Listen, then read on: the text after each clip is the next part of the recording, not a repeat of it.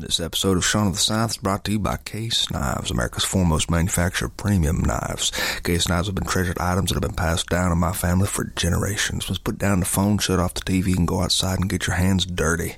Keep your hands sharp with a Case Knife. Hey, you are listening to Shaun of the South. I'm your host tonight, Sean Dietrich, and man, we got a great show lined up for you, coming to you live via the podcast, airwaves, and the radios all over the nation. This wonderful group of folks you see behind me here on the stage fixing to bring in this brand new year for you here is the Steam Machine, everybody. Steam Machine.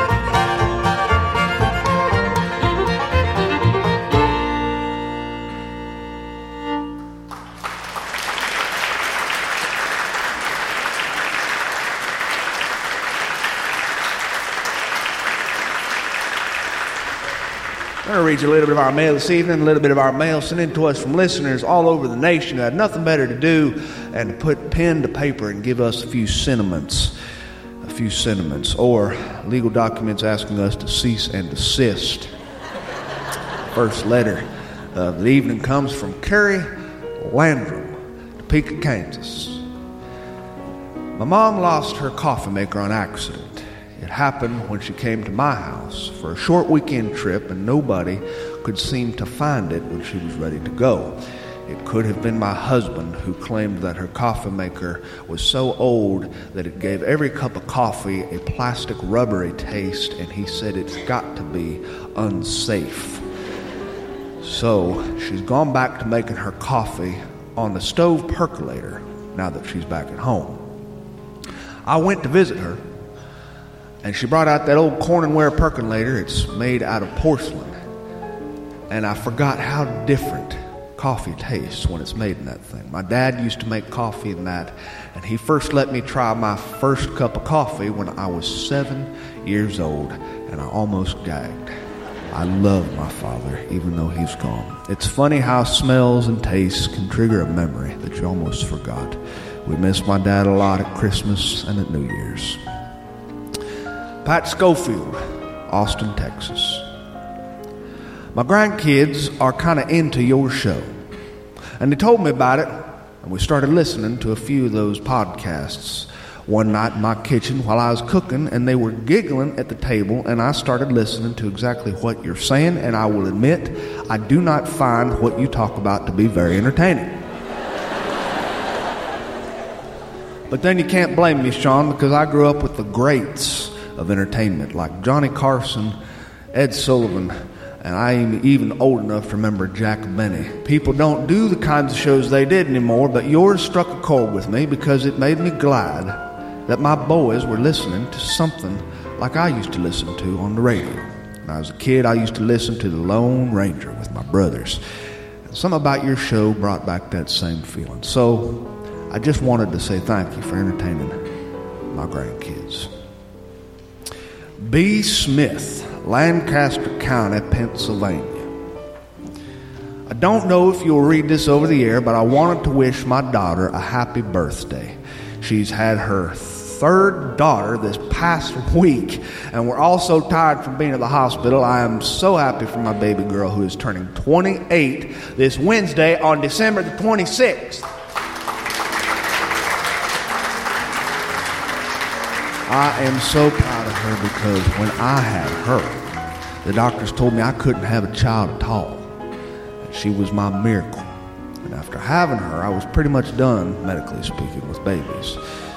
But she has blazed a new trail for the women in my family, and she's had 3 kids, something that makes the mother and me feel so honored that she's getting to do something I never got to do. But anyway, it doesn't matter because she's got all my love, and she's still going to get all my love. Jessica is her name, and I can't think of a better present than to have a baby on your 28th birthday or thereabouts. I love you, Jessica. Alan Pendleton, Huntsville, Alabama. A funny thing happened to me this morning on my way to visit my kids in Georgia for Christmas. I was driving and I came across a white Scotty on an empty highway just south of Atlanta, and I stopped. The dog had no collar and it looked like he hadn't had a haircut in forever. So I thought it over, standing by my car, and I decided to take the dog with me, and I covered my seats with a few old t-shirts because he was a mess. And we drove to my daughter's together. And to make a long story short, this is my new dog now, and I have decided to name him after myself, so I call him Alan Jr. My kids think this is hysterical, but hey, I've always wanted a son, and I never had one, so why not? He's an old dog, I can tell this by the way he limps, but he has become my buddy. So I just wanted to tell you that. Love your show. Keep it up. Your friend, Alan. Dear Alan and Alan Jr., I hope you have a happy new year. Charlotte Jean, Seminole, Florida. We listened to your show when we were driving to visit my kids in Tallahassee, and we enjoyed it. You made the miles just fly by. And I wanted to wish you a Merry Christmas and a Happy New Year and any other holiday you might celebrate in this time. Denise Wills, Weston, Missouri. I don't know how you get a letter on your show read out loud, but I'm giving it my shot. I want to give a shout out to my best friend Mary, who introduced me to your show this year. She just graduated with her GED and now is going to be going on to college. And she's got some pretty big dreams, and she is killing it. And I don't feel like she got the celebration she deserved this year. She's worked so hard, and we've been friends since we were 4 years old. She's had a pretty tough life, but I'm proud of her. She's gotten through the worst of it, and now nothing can stand in her way. She's making her kids and her husband and her mother all feel the same pride I feel, and that's just in 1 year. Imagine what's in store for her in the coming years. I love you like a sister, and congratulations. Dear Mary, from everybody here tonight, congratulations on your GED. Ben from Olney, Illinois. My mother recently had a cold, and since she's elderly, we took turns taking care of her, and we could cook for her and stuff, and my job was to sit with her at nighttime when she starts to feel a little better because all her meds kick in. I wish I could take some of those meds.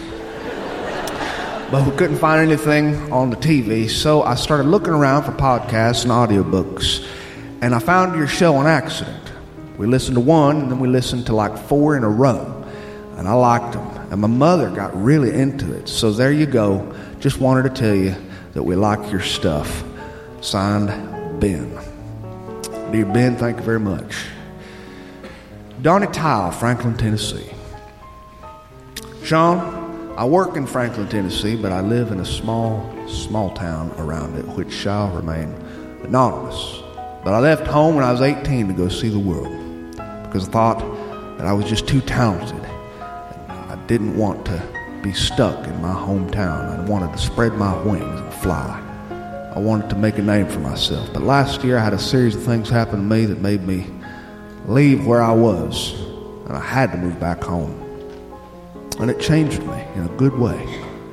The people there held nothing against me, and they were genuinely glad to see me when I got back home. And it was just what I needed, to be loved and accepted for who I am. And now I feel sorry that I ever felt so strongly about wanting to leave and break away from this place. I got a job in a nearby town of Franklin, Tennessee. It's a big place compared to where I'm from, but I still live at home. And how I am just kind of bearing my chest here because I feel like you can take it. Your friend, Donnie. Dear Donnie, I think they said once in a movie, there's no place like home.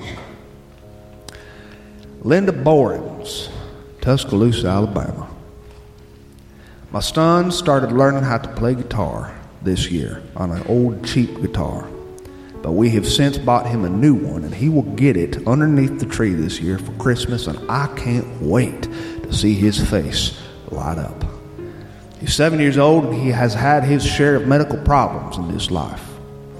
His left hand only has 4 fingers on it total, counting his thumb. His thumb used to be his pinky finger, but since he was born without a thumb, the doctors moved his pinky to his thumb area. So it will be a challenge for him to learn how to play this instrument.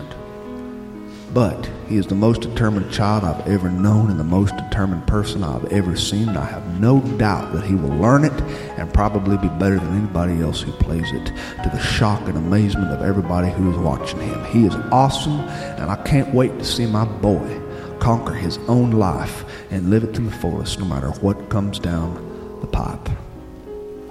Dear Linda, may your son take what he finds beneath this tree we call life. And this new year, may he make music from it. And may that music that took so much work to produce never, ever, ever sound like that god-awful disco or heavy metal music. And that's letters from our listeners. We're going to have another tune here from this wonderful band, Steam Machine, everybody. Steam Machine.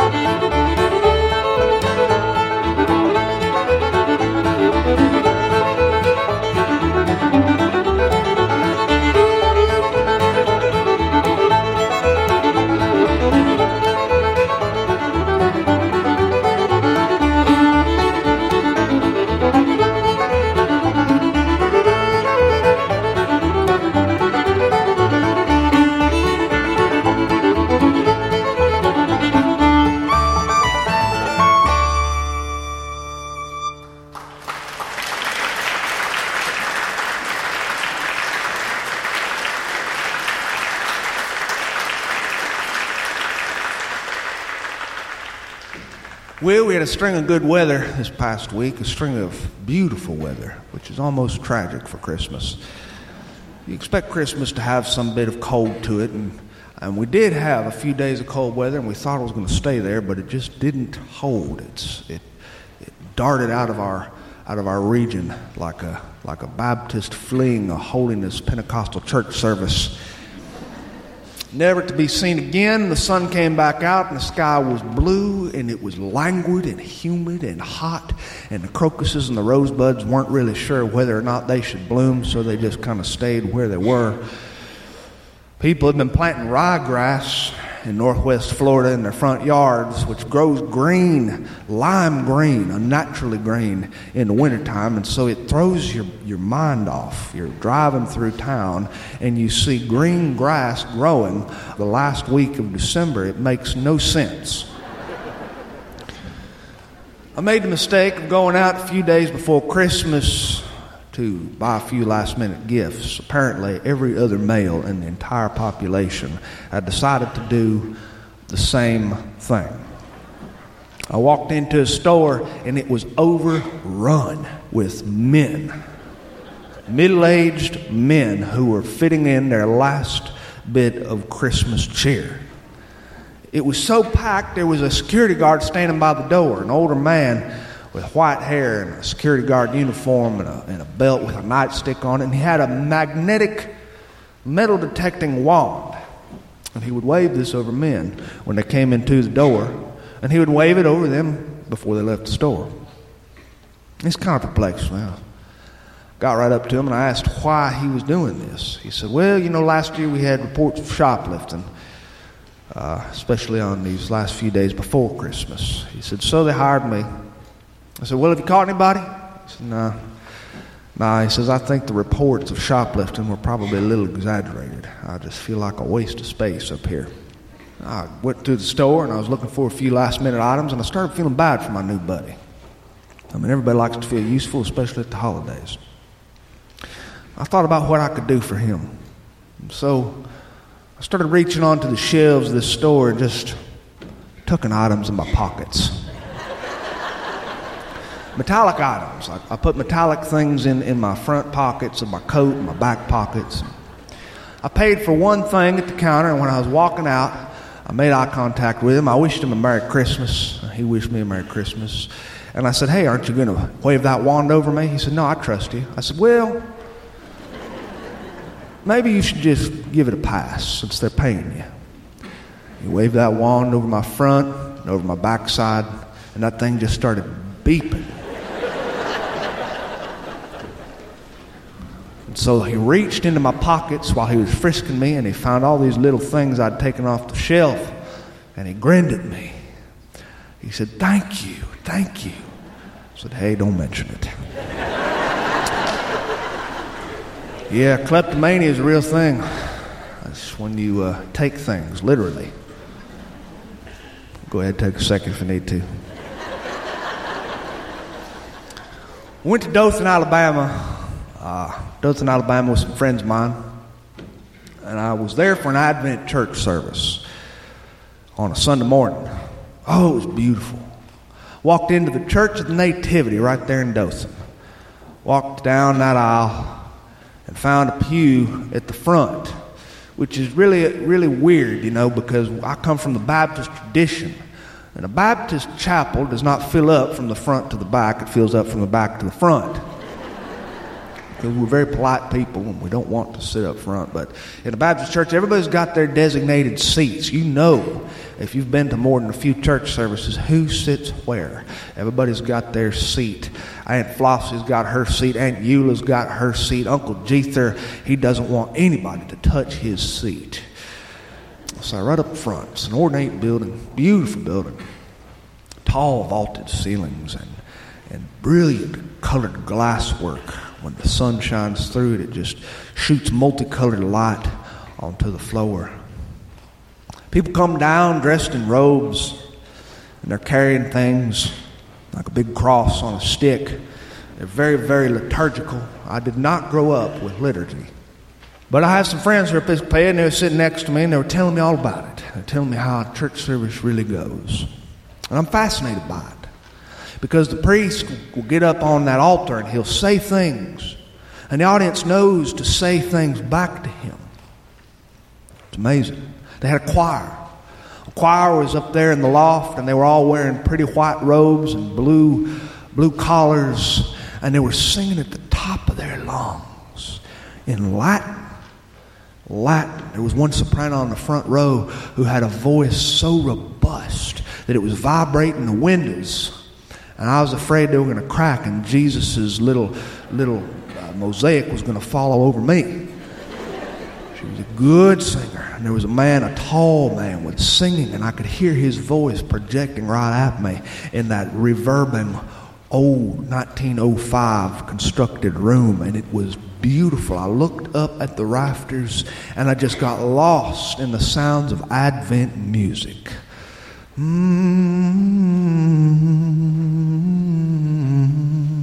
Gloria in excelsis Deo.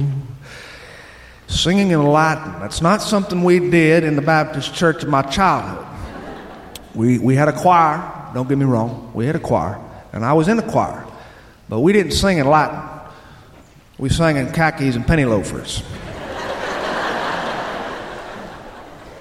And we sang songs that were intended to remind you of some of the bad things you'd done the previous week.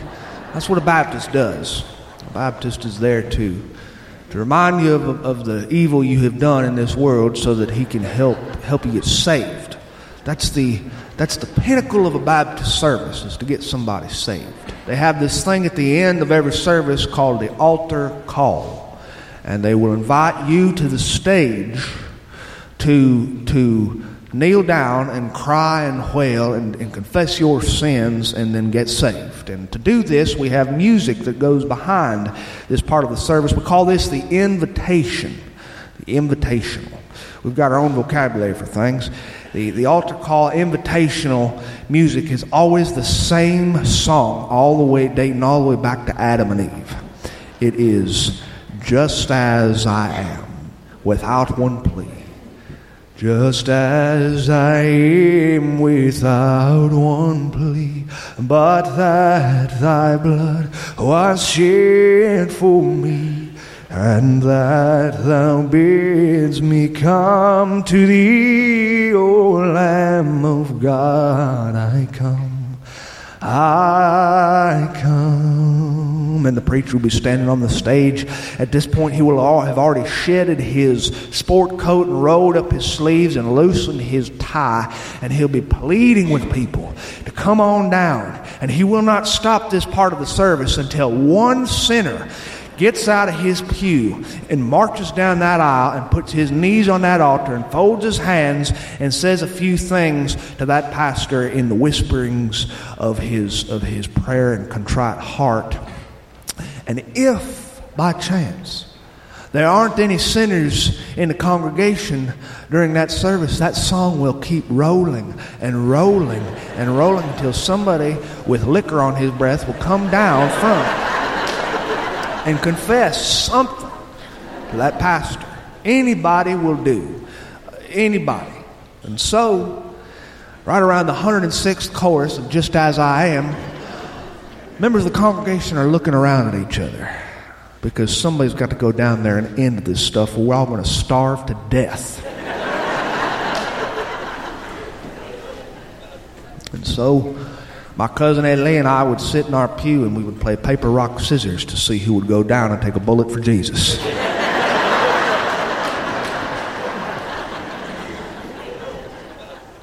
I have been saved 14 times in the Baptist faith. I've been baptized thrice. And this is all because I was raised in the evangelical tradition where we sing songs and choir that are intended to inspire people to walk down that aisle. But this is not how the Episcopals do things. The Episcopals are interesting birds. Interesting birds. They even have their own vocabulary for things. And it doesn't take long to be around them to understand what their vocabulary is. Like, for instance, they don't call it They don't call it a robe, what the priest wears. They call it a cassock. A cassock. C-A-S-S-O-C-K. Cassock comes from the ancient Latin word cas, which it literally translated means the lead singer for the Mamas and the Papas in the 1960s. And they've got the word for the people in the congregation. It's not the people and it's not the congregation like it is in a Baptist church. It is the laity. The laity. And they've got a certain word for the area where the laity sits. In the Baptist church, we call them pews. But in the Episcopal church, they call it the nave. And, of course, these prayers that are exchanged between the priest and the laity are not prayers. They are called suffrages. And this comes from the Latin word to suffer, because they are long prayers. And your butt will start to hurt sitting on the wooden pews in the nave. And a woman came up to the pulpit. They do call it a pulpit. And she's not the priest of this parish. She's the curate. Curate. And that word curate comes from the Latin word cure, which, when literally translated, means an alternative rock band from the late 1990s. And the curate's name was Alice. She came up to that wooden pulpit, that sacred desk. She placed her hands on it. And she delivered a sermon. Now, the sermon was very, very different than any sermon you'd hear in a Baptist church. In the Baptist church, we like to sermonize for at least an hour. In fact, our preacher, he would sermonize until Sister Alice Watkins would pass out from a low blood sugar. And she'd have to be carted out of that sanctuary on a stretcher.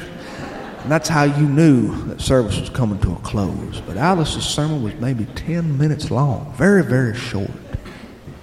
I don't know much about Alice, but what I do know from her sermon was that she was called to the ministry later on in life, which means she was burnished with wisdom, the wisdom of age and years. Of course, that is also very different from our Baptist tradition. The evangelicals who raised me, they were people who believed in early callings into the ministry. My friend Anderson, for example, he was called into ministry when he was about age 2. And by the age of 7, he was already the church treasurer. And by age 12, he was associate pastor. And the very next year, they gave him his own church, and that was even before his armpit hair came in. And so you get younger preachers, and their sermons are very different. They're wild-eyed and they're loud, but an Episcopal is a little bit different than that. Now, I'm not an Episcopal. I was not raised Episcopal, but I do find many of the things they do to be very valuable. This woman named Alice gave a sermon that was honest and stirring. It was from the heart. She said she didn't know how she'd be accepted among these people, these Episcopals. She was afraid she wouldn't fit in when she was brought to this parish as a curate. She said she was unsure of whether or not people would jive with her. And while she spoke, I was looking up at the rafters. I was thinking of the same thing. The same thing. Because it was in this very room, this very chapel I'm telling you about, the Church of the Nativity in Dothan, built in 1905, that I myself had some of my first introductions into public speaking. Now, I was not designed to be a public speaker. I can look out and see from many of your faces that you know this. I was a high school dropout. This used to shame me, but I'm not ashamed of it anymore. I went back to school when I was an adult, and it took me 11 dang years to finish, and I am not a doctor. My father died when I was 12, and I dropped out of school in the 7th grade. It's something I talk about a lot. It was a source of great shame for me. Public speaking is not something that comes naturally to me, or at least it did not at this time that I started writing, when I first got an email from a man who was the priest at this chapel, Church of the Nativity, Father Peter. He asked me if I'd like to come public speak for a group on a Wednesday night. I wrote him back. I said, I don't think so. You don't want to hear me public speak in front of nobody. But I'd started this blog, you see, this daily column, and I'd started compiling these columns into books. And that's how he found me. Finally, I thought about it, and I decided I'd give it a shot. Why not? The worst thing that could happen is I get up there and I make a complete knucklehead McSpazatron out of myself. My wife and I left on a Wednesday afternoon, drove to Dothan, a few hours from where I am. Got there, the peanut capital of the world, Dothan is. We got to our hotel room, and inside the hotel room was a gift basket. And inside the gift basket were boiled peanuts, parched peanuts, roasted peanuts, salt peanuts, candied peanuts, payday candy bars, peanut mix, chocolate-covered peanuts. I could not believe it. We left for the church in the Nativity. We're driving through traffic. I'm having trouble breathing in the car. I tell my wife, I say, what am I going to talk about? She says, I don't know. I said, am I just going to tell stories? You think anybody's going to even show up to this thing? I'm not a public speaker. I'm going to get up there, and you know what's going to happen. I'm going to blank out, and I'm going to make a complete knucklehead McSpazatron out of myself. Got into this old brick building with vaulted ceilings and tall windows. Father Peter showed up and gave us a little dime tour of it. Beautiful, beautiful room. Beautiful room. Ornate. Nothing like the single-story, two-room clapboard churches of the evangelical traditions of my childhood. Father Peter took us to a back room and he said, we put the word out. I don't know how many people you can expect, maybe a few. I was starting to feel sick to my stomach. He said, here's a room, you can gather your thoughts in it. Good luck to you. May God have mercy on your soul. I was in that room.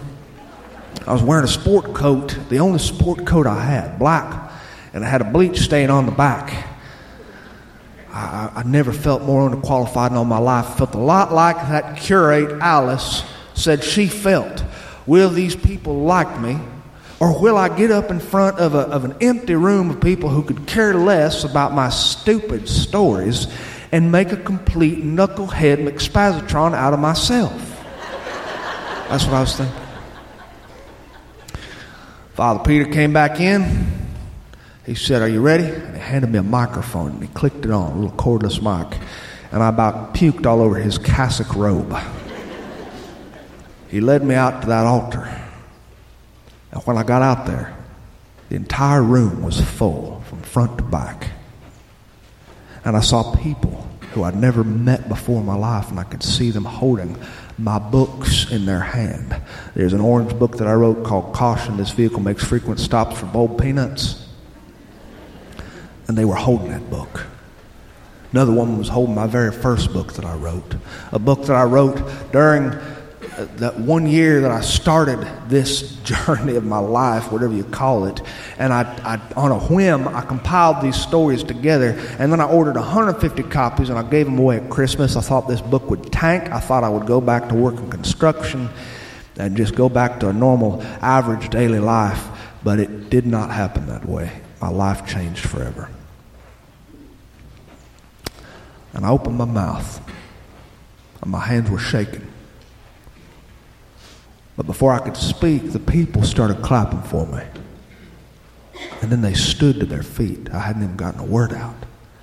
And they clapped for me. Well, Niagara Falls. And then I walked up to that same pulpit where Sister Alice, the curate, stands during this story I'm telling here. And I told stories for about an hour. It was really the first time I'd ever done anything like this before. And I'll tell you the truth, it was really bad. It was god-awful, actually. And when it was done, I came off that pulpit and I went out back, and none of the people in that place left. They had all gathered out in the narthex, or the vestibule, that receiving area. I don't know what the Episcopals call it. And they were waiting to hug my neck and tell me something about what they liked about me.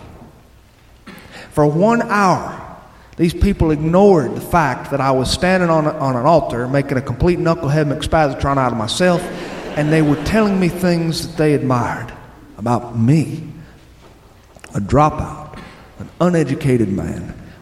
And after the night was over, I had received more hugs in 1 hour than I had received in 6 years of my entire life. It was the most profound night of my life ever.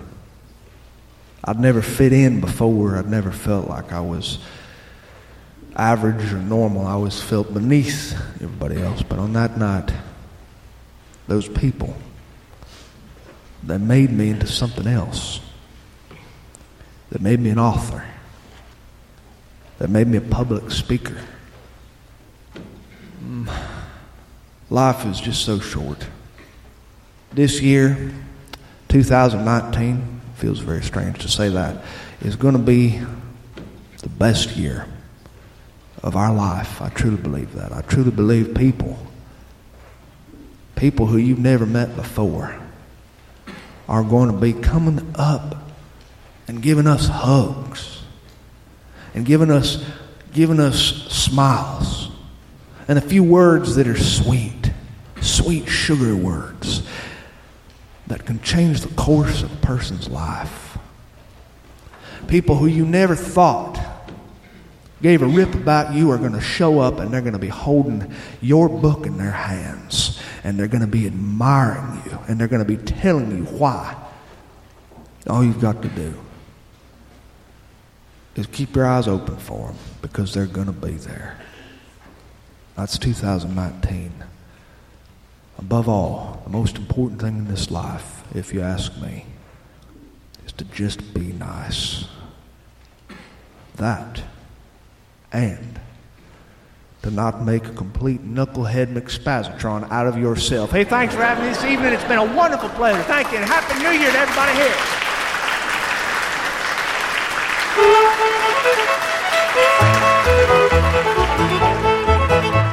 Hey, thanks for listening to Sean of the South. I've been your host today, Sean Dietrich, and man, it's been a bona fide pleasure if I do say so myself. This episode was brought to you by Case Knives, a tradition in my family dating back to my granddaddy, who once said the best way to cure idle hands is to build something. So keep your hands sharp this season with a Case knife. That wonderful music here behind me today was Steam Machine. Steam Machine sits somewhere between the full round sounds of American old-time string band music and the raw drive of early bluegrass with clean, powerful fiddling and rolling three-finger banjo. These guys highlight the unique and beautiful repertoire alongside tunes and songs from Appalachia. Do yourself a favor and check them out at steammachinemusic.com. And while you're there, I hope you take the time to download their new album.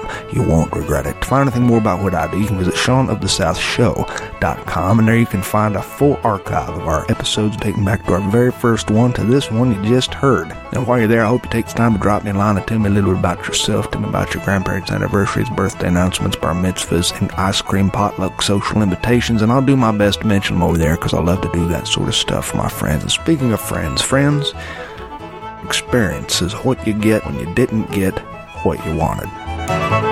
Adios.